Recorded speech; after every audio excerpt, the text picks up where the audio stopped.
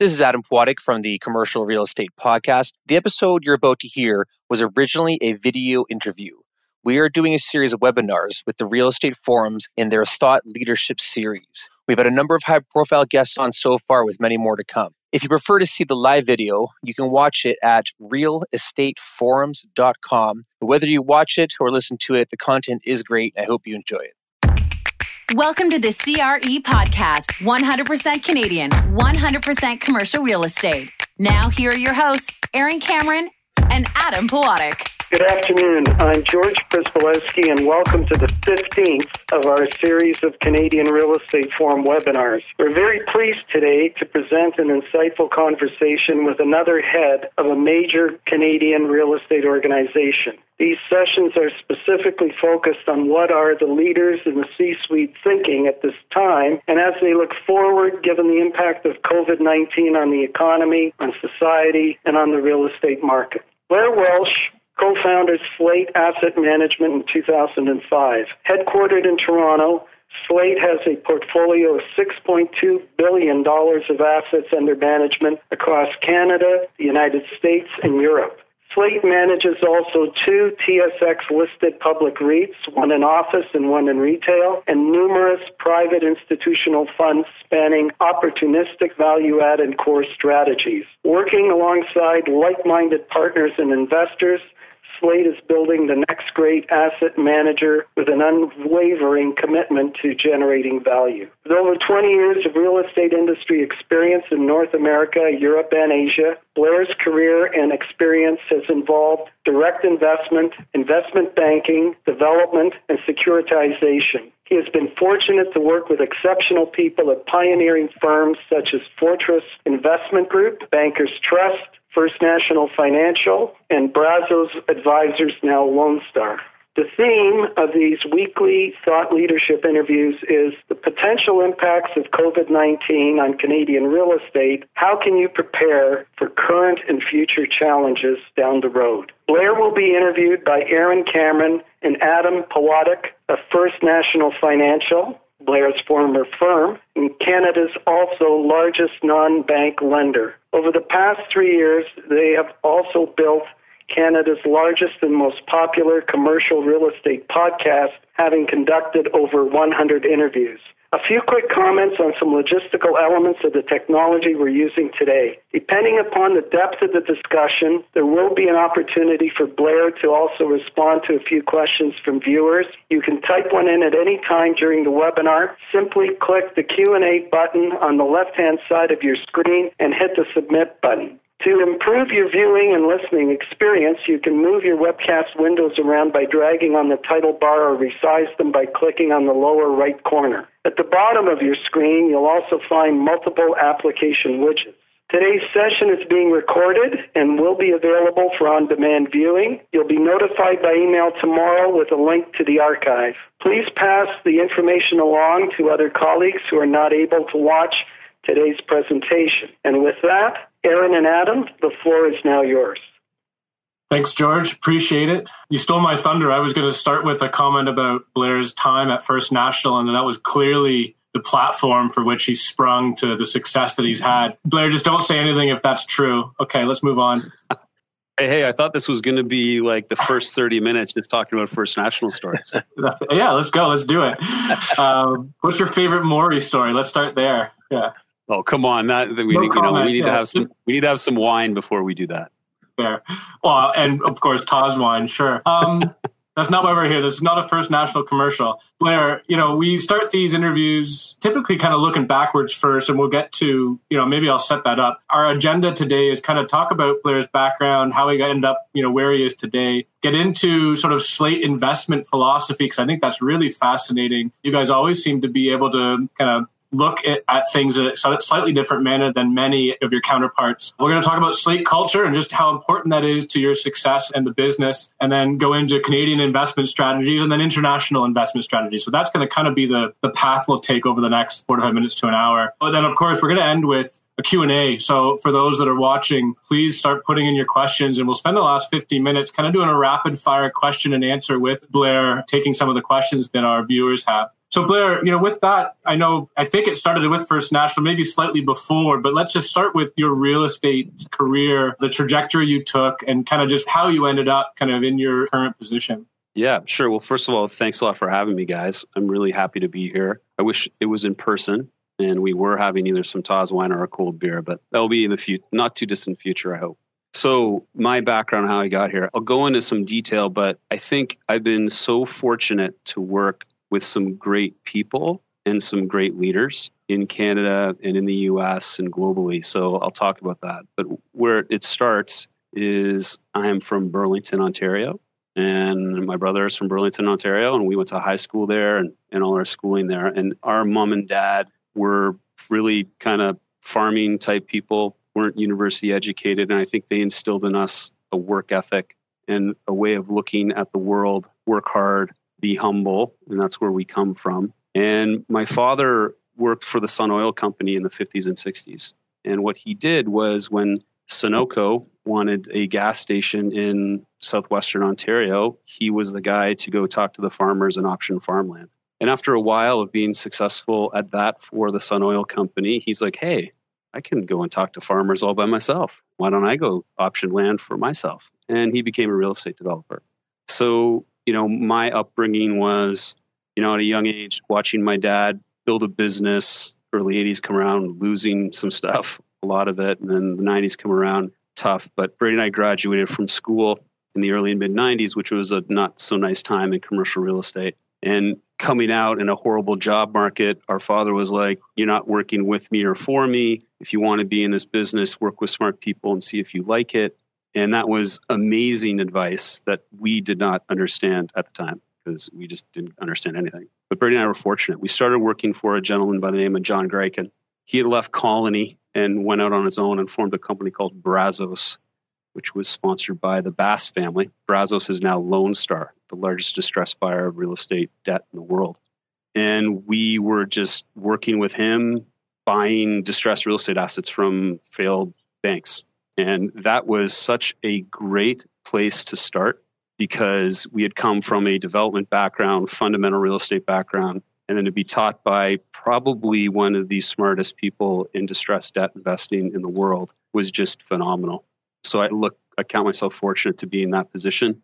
I then worked in New York, investment banking for Bankers Trust, which was great to become a little bit more professional instead of real estate. And then I joined a guy named Wes Edens at BlackRock, UBS, which we created Fortress Investment Group in 1998 to do similar sort of situational investing in real estate, securitization. I went over to Tokyo to open the Tokyo office for Fortress. And during all of that time, I was young, but I met so many people and we were doing so many interesting deals. And going back to the First National bit, in 1997, we bought a small Canadian savings company, loan company called Granville. And we sold the NHA-backed or CMHC-backed stuff to Maury and Stephen. And that's when I first met them.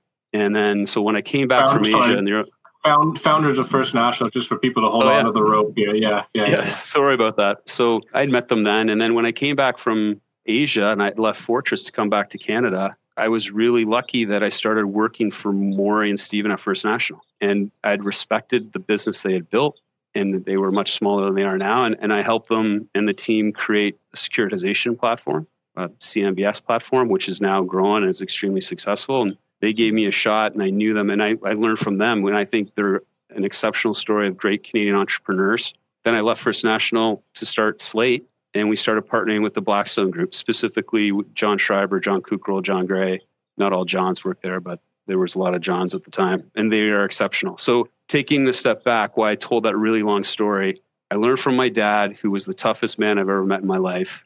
I worked with my brother before Slate. I worked with my brother at Slate. So family is very important to me. And I'm very fortunate that I have that. But I worked for John Grayken at Brazos. I worked for Wes Edens, who created Fortress. I worked with Maury and Stephen and watched what they did at First National. And I was able to work with the Blackstone Group. And if you put all that together, I couldn't be more lucky to have that knowledge. And I think all of those situations have formed how I look at real estate and the work ethic and moving forward. But yeah, that's kind of the background. Blair, part of what we're going to discuss today is investment philosophy, and of course the overarching theme is COVID-19. So you've been through a couple of crises since your career. Obviously, your dates go back enough that you've seen the lows, not just the highs that real estate can provide. So working with these bright minds in the past, how did you see them survive previous recessions?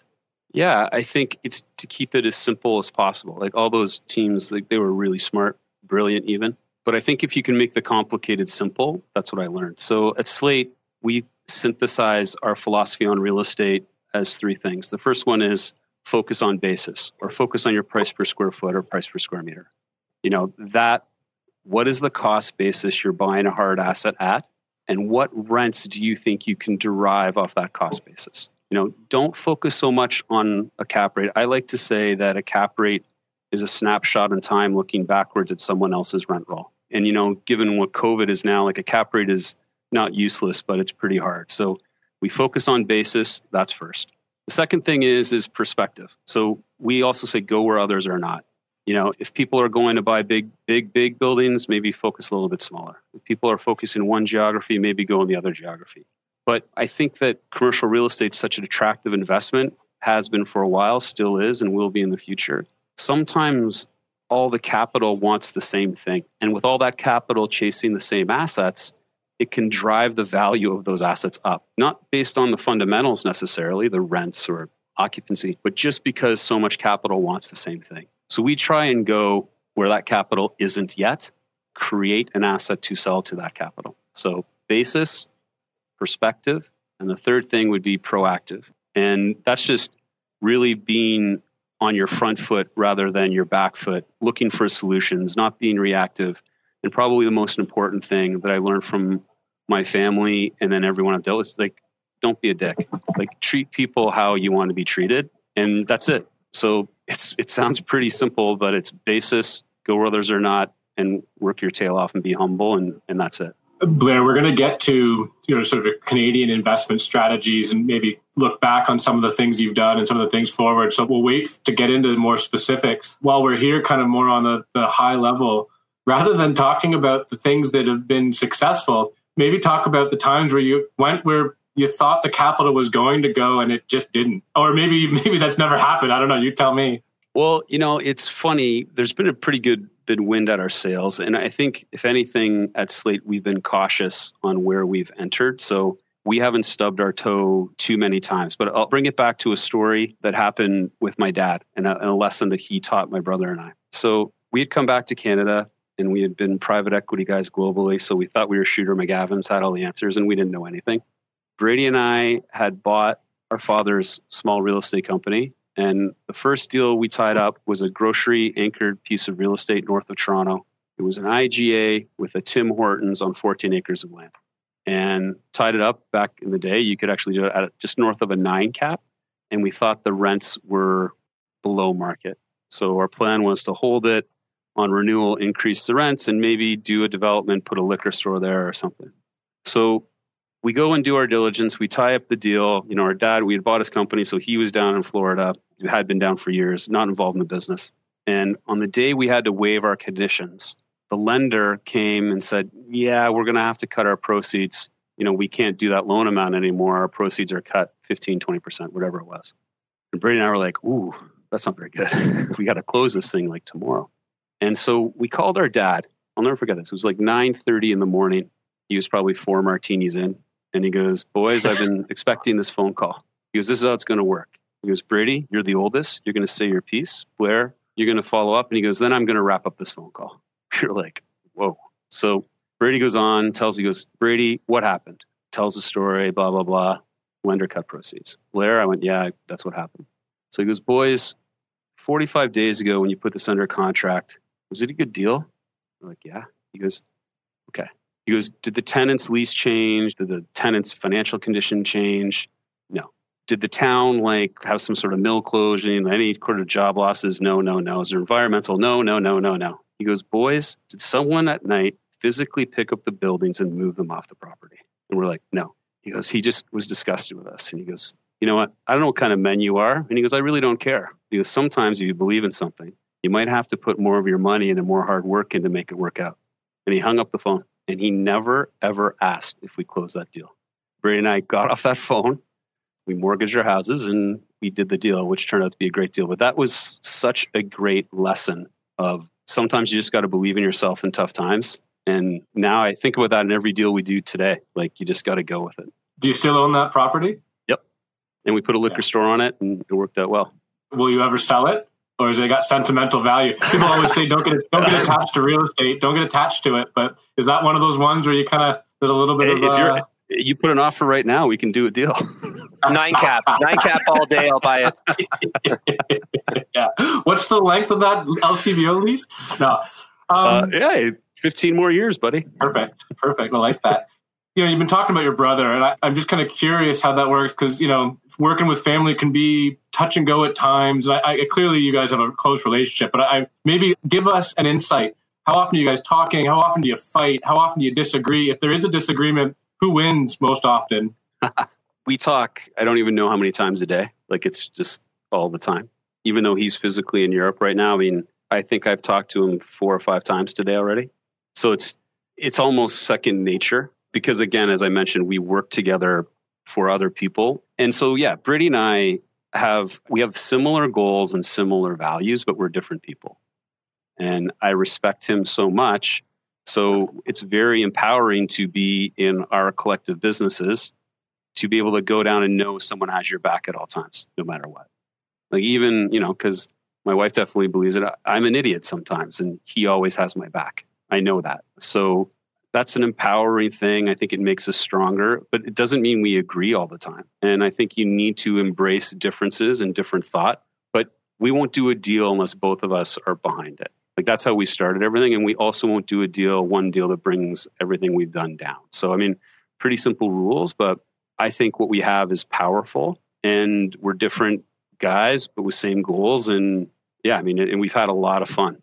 Who moderates when there is a disagreement? Who do you call to settle the score? Mom? No, it's really, what we do, we've done it so often. We just have a little bit of a disagreement. We sleep on it overnight and we talk again and we figure it out. Like, a lot of people don't want to get in the way of that. And I understand why, but we just do it. We don't even know that we're doing it. So, and who usually wins? It totally depends, but he's my older brother and he punched me in the face enough when I was younger. I just have to stay back from him so I'm out of his reach. But no, I would say we think about it, and we're lucky the relationship we have. Very. Blair, I can totally relate. 3/4 of my family, my extended family, my married family are all in commercial real estate, and it's a blessing to be able to discuss the ins and outs with people that you really care about. Because I know for some people, commercial real estate can be isolating in that it's not doesn't have a lot of exposure to the broader world. So I agree entirely. It's an amazing thing when you can do that. While we're on the topic of investment philosophy, I want to talk about life before March and what you might have done to account for any sort of upcoming turbulence and how it served you, while we're here. What safety measures did you have in your investment philosophy that might have helped you out while we're going through this rough patch? Yeah, sure. So it has to go back to, the first 3 things of our philosophy is focus on basis, and then go where others are not, and be proactive. So if you've bought an asset really cheap, you're probably okay when it turns, because you're going to be okay. And if you're always proactive, you're always thinking of how to respond to crisis. So those are critical things at all times. But one thing I didn't mention that's critically important that we learned a long time ago from this older gentleman, not my dad, but a guy I respect immensely. He said, you can buy the nicest, shiniest, best real estate asset in the world and put on the absolute worst debt and be bankrupt at the next cycle. Or you could have the crappiest asset with no debt and become a rich person. So I think leverage is a very, very dangerous tool. It's an essential tool in real estate because it's so capital intensive, but you have to watch how you lever your assets. So you have to buy well and you have to finance moderately, because things can change, as we saw since March, at any time. And what we're seeing, not so much in Canada right now, it's kind of there, but definitely in the US and in Europe, the only deals that are happening are deals that are being pushed from a lender or liquidity. And that's when you can lose control. So I think how we position ourselves is focus on basis, don't use a lot of debt, and really be proactive in real estate. So, and that's why we went to the US, 10 years ago. That's why we went to Europe 7 years ago. If we can bring that mindset and philosophy to larger markets, that's what we wanted to do. I think we've covered your general investment philosophy, and I want to get to some of the investment vehicles. Like you've got REITs and high yield funds and all sorts of different tools, I guess, in your toolbox. Before we go there, Blair, I think this is a great point to just talk about the culture of Slate and how you and your brother have built a culture and what you have to do to maintain it. And I think maybe importantly, right now, while we're all isolated and working from home and everybody's kind of segregated, how the effort you spent building a culture has served you through this particular situation. Yeah, well, I think that culture is the most important thing for any business. I think right now, what you want is to build that team and that culture that can be safe and pivot and survive. And you need to focus on that so much because there's so many great people in real estate in Canada and globally. So the differentiator is your team and do people want to deal with them? How we look at it is really team. And we want to build a team, and no one's job or role on the team is more important than anyone else's role on the team. So I'll use a couple of hockey scenarios. Like everyone wants to be the person who scores 50 goals, who's sitting in the slot to pick the top corner. But what happened was 30 seconds earlier, the goalie made a big save. The defenseman dug the puck out of their own end, passed it to the winger on the boards. He got hammered. Well, he passed it to the centerman to dump it in. And then they had to forecheck and they got the puck back. And then someone passed it to the person in the slot to score the goal. So there was a lot of things that happened in order to score the goal. And it doesn't make the act of scoring the goal the most important thing. It was the whole team effort. And I think that's how we look at it fundamentally. In addition, we also believe that you need to always be thinking about your own personal growth. And with that in mind, you should always be thinking about who are you going to train or who you're going to get to replace you so you can go do the next things that you want to do. And I think that goes along with the team thing. You got to continually be evolving and growing and doing different things to bring in new ideas. And, those are our main philosophy, that everyone should have a voice. No one's more important than anyone else. Like I have certain roles on the team and I do those roles. Did I set out being like, I want to go be the person talking to all the investors? No. But that's my job and I love doing it. And I know that's what I do for the team. It's that sort of mentality that really we try and instill at Slate. I like it. And for whatever reason, I've noticed a trend of a lot of people with sports background ending up in commercial real estate. So sports analogies are always going to connect with the audience. So good choice of metaphor. We'd love to talk about your Canadian investment strategy. I mean, obviously you have funds that are abroad, but we'll focus just on the domestic stuff for a minute. Aaron also alluded to the fact that you have, a number of different investment vehicles. For your opportunity fund, there one of the strengths is cyclical investment opportunities is the goal. So given where we are now in the cycle, where are you seeing these opportunities for your opportunity fund? Sure. So this will be our second fund. And in the last 3 years, we did $1.6 billion opportunity deals in Canada. And of the $1.6 billion, we sold about $800 million. So we've been pretty active in that fund. So the three main strategies are find an asset that's in transition. So a tenant's leaving or something's happening, buy asset, find tenant, fix asset, sell asset. Another strategy would be portfolio sales. Sometimes larger institutions need to sell non-core assets for whatever reason, because maybe they're doing something somewhere else or something happened. So they'll sell a portfolio. And typically in a portfolio, there are assets that are great, assets that are okay, and assets not so good. So what you can do is actually bifurcate the portfolios. So we do that. And then it would be cyclical strategies like Calgary office. So, that was a strategy on the first fund, and we raised our second fund, and it's the same strategy. We were doing that pre-COVID, and now with COVID, I would say the opportunity set is massive. I think that Canada is such a great place to invest. It's a great place to be from for all the reasons we all know. Like I'm fortunate to be Canadian. I don't know how lucky I was to be born there, but it's amazing. But it's dominated by a lot of large institutions who are really good at real estate. But compared to other markets like the United States, there's not as many entrepreneurial real estate firms at an institutional level. And I think that that's the spot that Slate fits in nicely. There's great companies. There's great local private folks in every market in Canada. I'm not saying there isn't. There's a great company like KingSett who's really good, and others that, I'm just not naming. Like Brookfield's massive and other pension funds are massive, but there is more than enough opportunity in Canada for Slate to be successful, and we have been successful in that opportunity fund. And given what's happened with COVID, we are very excited about the future. One additional thing that we've done since COVID happened is we've raised a a special situations fund. And what that means is the opportunity fund I just described takes controlling or 100% interest in assets or companies. But right now, like, I have a hard time knowing what value is. And the bid ask between an owner and a buyer is huge. And a nine cap on retail is not out of this world, right? Like, I thought you said it was 6. Anyway, so I think that, unless a lender's around or someone really needs liquidity, you're not finding real value for the buyer. Like, there's the disconnect. However, there is a lot of real estate that needs transitional capital. Maybe their loan proceeds got cut. They're doing an acquisition. Maybe a tenant's delaying occupancy. Maybe a bank, wants to sell some loans. Like, that's why we created the Special Situations Fund. It's very, very situational specific. And Canada also, compared to other markets, doesn't have as many capital providers. So we think that given our ability to underwrite real estate quickly, we can take a view of the collateral really fast to provide capital to someone to get them through a tough time. So we, in addition to the Opportunity Fund, we have a Special Situations Fund that we're really excited about.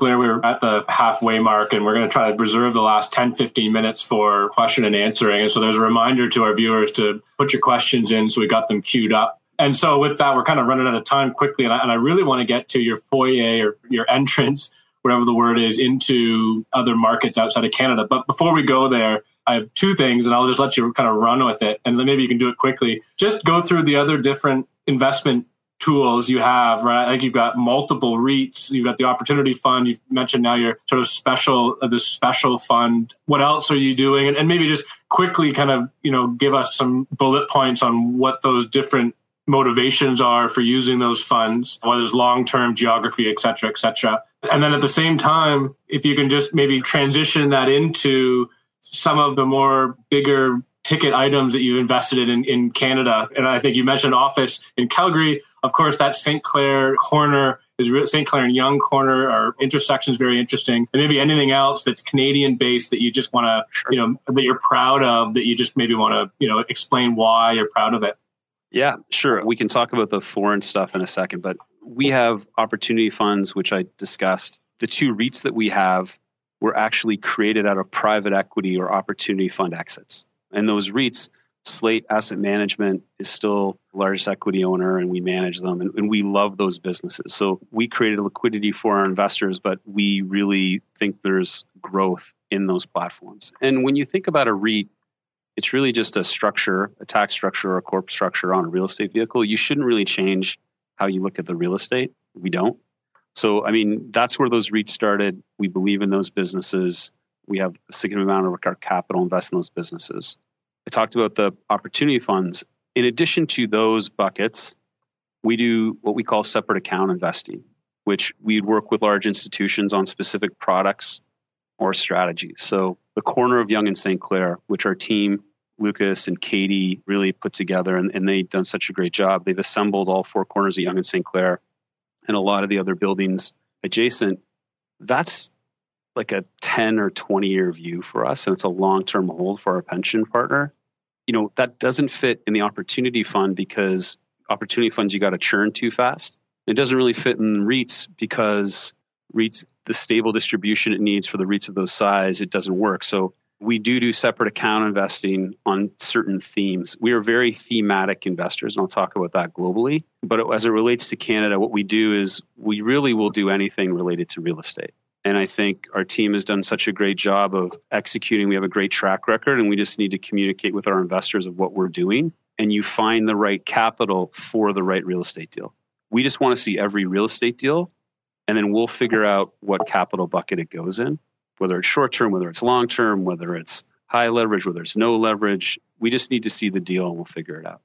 I've been debating whether I even say this or not, but I have to be honest, Blair, like, I'm a big fan of yours, and I don't use that term lightly, and I'll explain why. I was much younger than I am now. I was probably, only a couple years into my real estate career, and I saw you on a panel, and you were talking about how you're buying grocery anchored retail today, but you don't see it as a grocery anchored retail. You see it as warehouse facility for distribution purposes. And this was a long time ago, before e-commerce became normal, and no one ever heard the word fulfillment centers. And you guys were already thinking that way. And it always resonated with me that there are different ways to look at the world or look at real estate that some people just aren't. And you've kind of alluded to that. So I want to ask that question about, how you see that last mile and your strategy. And then maybe, if anything else, what else are you doing? And I said this before, you're yinging when others are yanging, right? Like, you know what I mean? What are you looking at now that you think the capital hasn't really focused on yet?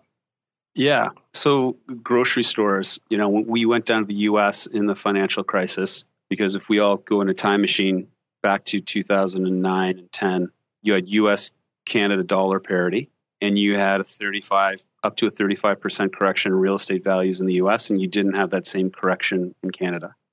So we were sitting in Canada going, given Brady and my background, we should start buying hard assets in the United States. And in the depth of the crisis, it wasn't like you could go to someone and say, hey, we're going to buy this vacant office building and lease it up in 12 months. Like, there wasn't the confidence in which to do that.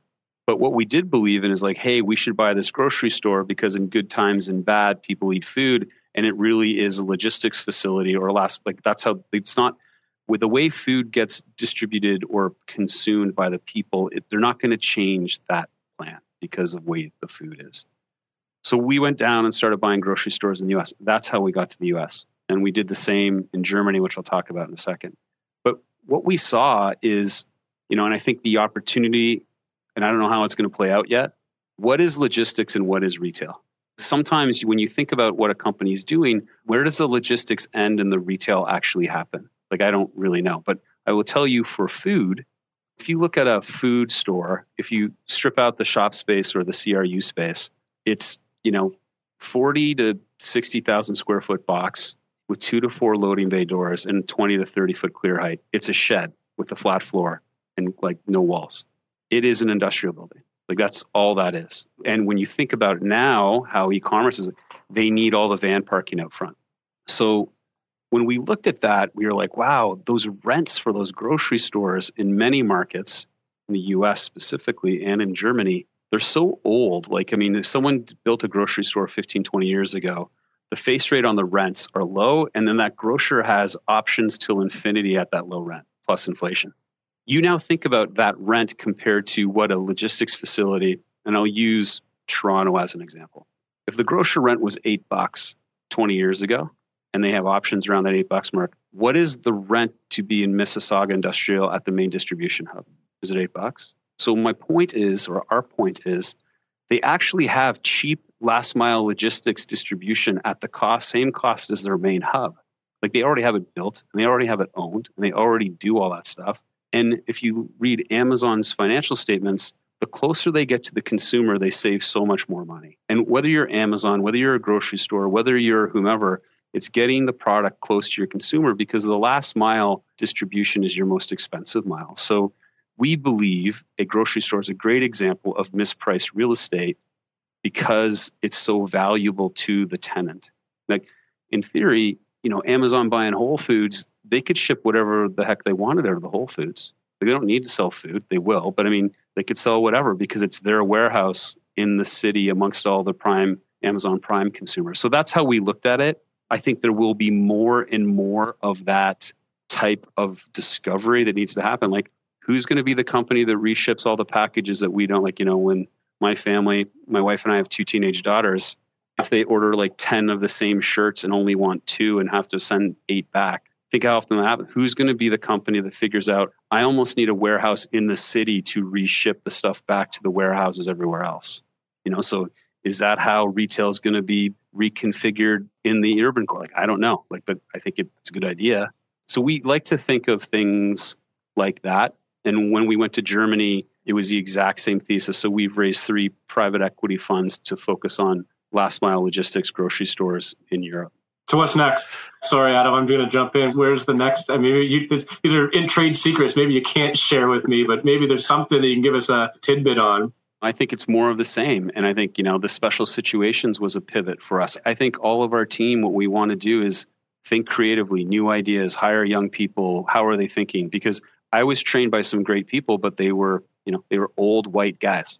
That is not the world. maybe there's like some young person who's from a different country that I haven't even thought about that great idea. Yeah, we should think like that. It's just like, let's react. Let's be proactive and listen to new people's ideas and be ready to go. Like what that is, I don't necessarily know, but I know that COVID's shaking out a ton of opportunities. I don't mind when Aaron jumps in, was asking the question that I had at the top of my mind too. Hearing you talk about distribution and grocery being underpriced in 2020 makes perfect sense. But to hear you say it, years ago and then act on it, that's where, the real value creation comes from. And so I was also wondering too, well, what's coming up in 2025 that we should be looking at now? We do have a lot of asset specific questions that we're going to get to in a minute. And they are a lot of Canadian content, so we'll save some of that for the end. But I do want to talk about the U.S. We've touched on it a couple of times so far. But investing abroad in the time of COVID is challenging enough. But the U.S. is uniquely in a state of turmoil with the massive protest goings on. And it's worth mentioning their thoughts do go out to our neighbors in the South, as they come to terms with their social change. They also have a polarizing election coming up in just about a half a year. So in the context of everything going on, specifically in the U.S., what are your thoughts about deploying capital there in the very near term? Yeah, I mean, we have a lot of assets in the United States. We have office in the United States. We have many of our investors from the United States. So that's a tough question, but this is what I will say. The U.S. is a great country with many challenges. And I would say every country on earth has its challenges as well. I think that what's being brought to light right now are stuff that they need to deal with. As a white Canadian male, I have a hard time understanding it. So I take it upon myself, like as a foreigner, when I'm down here, obviously I'm Canadian. I need to learn more. I need to understand more, and I need to be more thoughtful in the local communities. And so we take it upon ourselves to do that, because I think more understanding and more communication will be very, very helpful. The contribution that African Americans have made to all the great things that America has done should be noted, and it's impressive. And also, they are such a big part of the entire culture.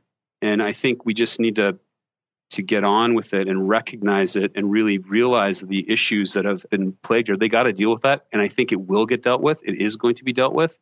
And America still is a great place. You know what I mean? So the one thing that I do really respect about Americans is they get at it. Like, they will go and get at it. They'll like fight and yell, and maybe some people think they're annoying sometimes, obviously, but they will figure it out. Like, I'm also an optimist. Like, so what do I think about investing in this country? I think when I look globally, this is one of the best countries to invest in. Yes, is it a political gong show? Of course. Most countries have political gong shows right now, but this one's extremely polarized. Yes, do they have some social things they need to deal with? Of course. I think they will. I have confidence that most people down here are of the mind that there are problems and need to be dealt with, and they'll move forward. So I don't think you can just throw out the largest economy on earth because of a bad political situation. And I think you have to trust them that they'll figure out, the right thing to do on their social justice thing. And I hope they do. And I will do my best to help that too. Well said, Blair. And I maybe just for context, I think you reside in Chicago, but you're currently in Charleston. So you're clearly surrounded by it and have an appreciation for what's transpiring right now. We've only got a couple minutes left, and we really want to get to sort of the audience questions. But last topic is really just your international investments. I think I captured that it was Luxembourg, Frankfurt, so Germany, United Kingdom, and where else? We have Dublin too. Dublin, so Ireland. Yeah, can you just talk through the strategy and what you look for and why? And why Luxembourg? That seems curious to me. I think we hear Ireland, UK, and regularly Germany, of course, but Luxembourg seems a bit off the map to me. Yeah. So, I think going back, like, first of all, Canadians, I'm so biased. I think Canadians are great. One of the best things Canadians have is our ability to listen, and we can be chameleons with other cultures because we want to learn and we want to listen, and maybe we're not the most bombastic people. And I think that's good. And I think that's why Canadians in general, it's a huge generalization, don't get me wrong. We can kind of ebb and flow and go to new places. And I think what we recognize is that you have to do things the way the locals do them and understand that you can't go in and just tell them how to do things. So in Europe, unlike North America, you need to have offices in the places where you're doing business, right? Like Canada's bigger than continental Europe, but we do business in the UK and you do business in Germany, you need to have offices there. as it relates to Luxembourg, Luxembourg is really where your offices are to when you work with foreign investors to come in, and you have to have presence. Like that's like just how it is. So it's a little bit more, you need to be present, you need to be local, and that's why we do it that way. And we, just like we have offices in Calgary, I'm, as I mentioned, originally from Burlington. I've lived all over the world, but I can't tell you how a Calgarian thinks. Like maybe we should have all Calgarians tell us how they think. You know, I mean, I think that's how the world works in bigger places, and that's how we conduct ourselves. And that's kind of our global strategy, but that's how we even work in our local country. Does your strategy change, like when you're going to other foreign countries? Are you relying on people that you've hired in those locations, or is it kind of the same thing? Basis, perspective, try to get ahead of the capital flows? You know what? It's the same exact strategy. The one thing we do, and it goes back to the culture part, if we're setting up a new office, we'd like to bring someone there from an existing Slate office that knows our culture. And then what they do is they go there and they have that connection to the larger Slate, and then you hire all locals. And then after a couple years, the locals know how Slate kind of is, and yet they've put their own sort of brand or wrap on it. And that way, you know, because I think having worked in global offices myself before we started Slate, that's not easy to do. So I think what you really need to do is support the people from Slate, and it's a great opportunity for young people at Slate to open new offices. You let them go, do it, hire locals, and build their own culture, as long as there's still that flow of Slate culture down to each office.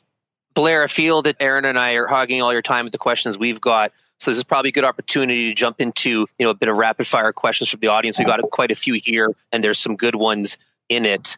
So I'm going to start off with the first one here, and it's about your retail footprint in Canada. It's not a big asset class for you, but you know, in a call that we had prior to this, you mentioned that sometimes contrarian investing can be profitable. So the question is, do you see this changing over time? You know, your small footprint. Do you see opportunities in retail coming out of this downturn? And given that you already addressed the small, so you already addressed the retail, the grocery anchored retail, I'd ask you to veer away from that. Do you see opportunities in retail coming up?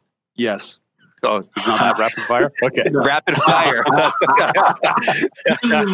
Moderate pace fire would be more appropriate then.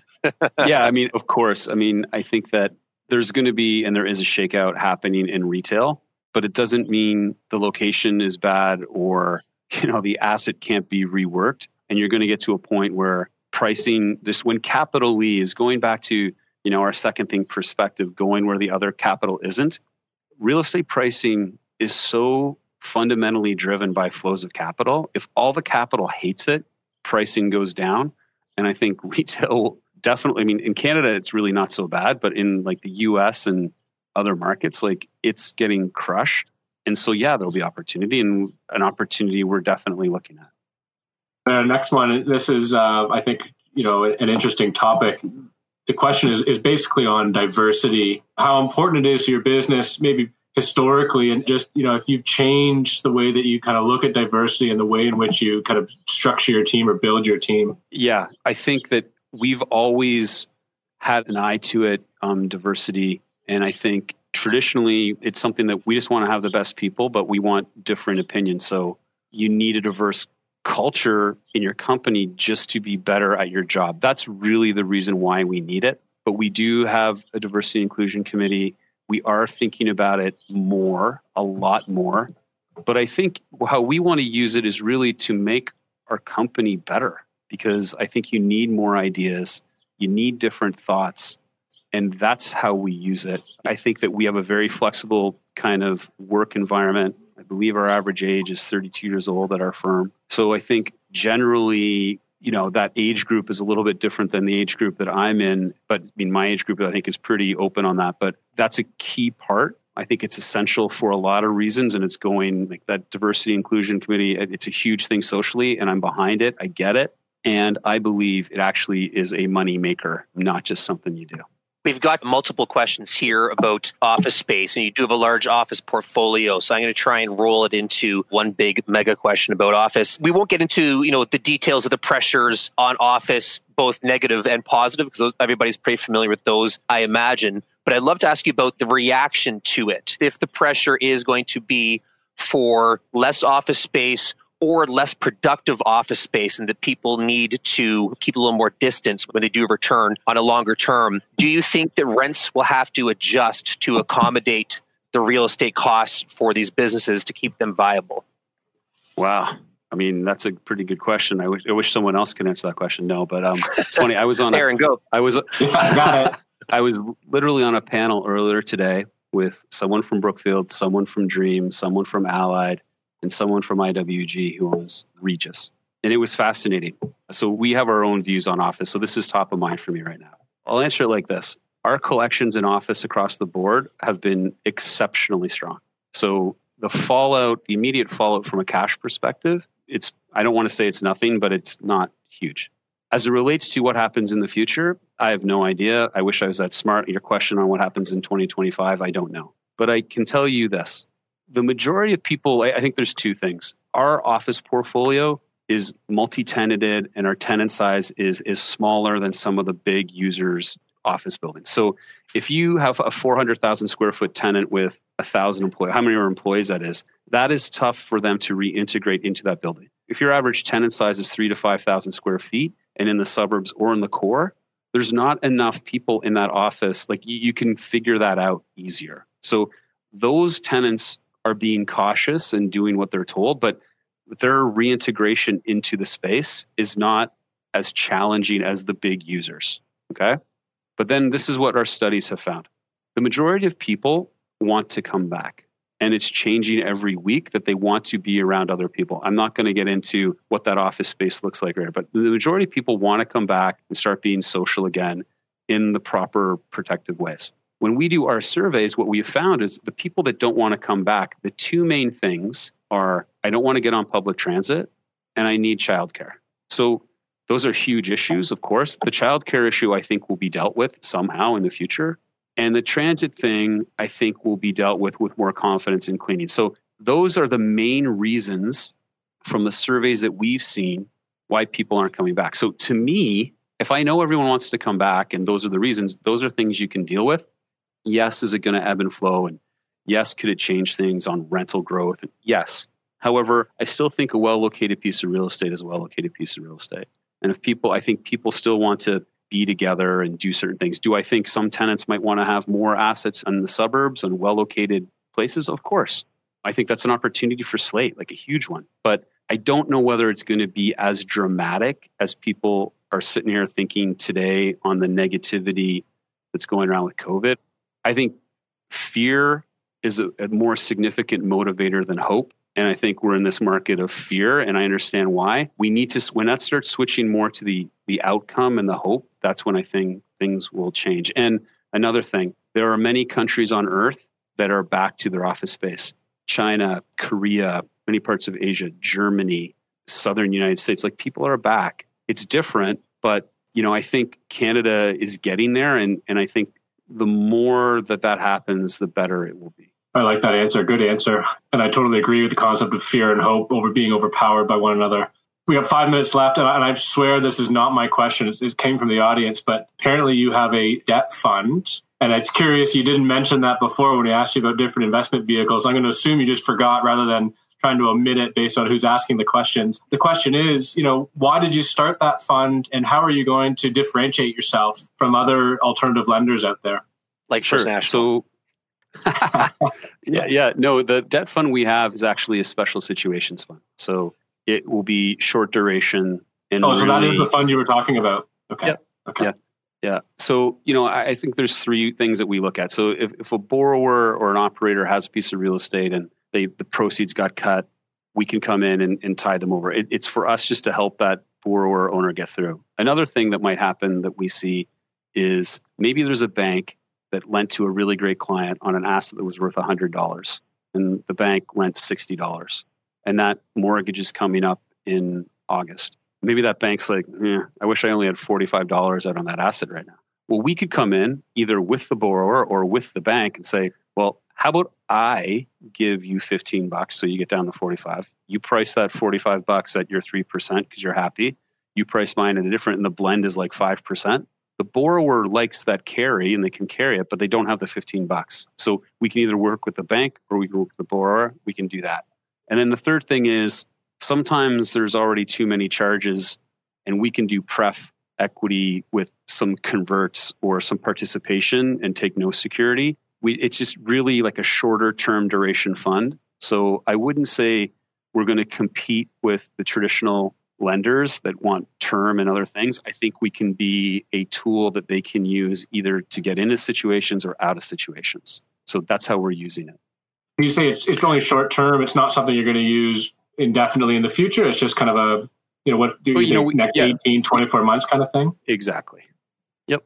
Blair, I think we're getting some mixed messages here because earlier you mentioned, don't use debt. And so maybe it's best if for the recording of this, we edit out that part so that, we as lenders come across from a stronger position. We are out of time. And so I want to give you a very warm thank you for, sharing your insight today. I really enjoyed the conversation, and I hope that everybody else did who is watching today. And with that, I'd like to pass this back to George.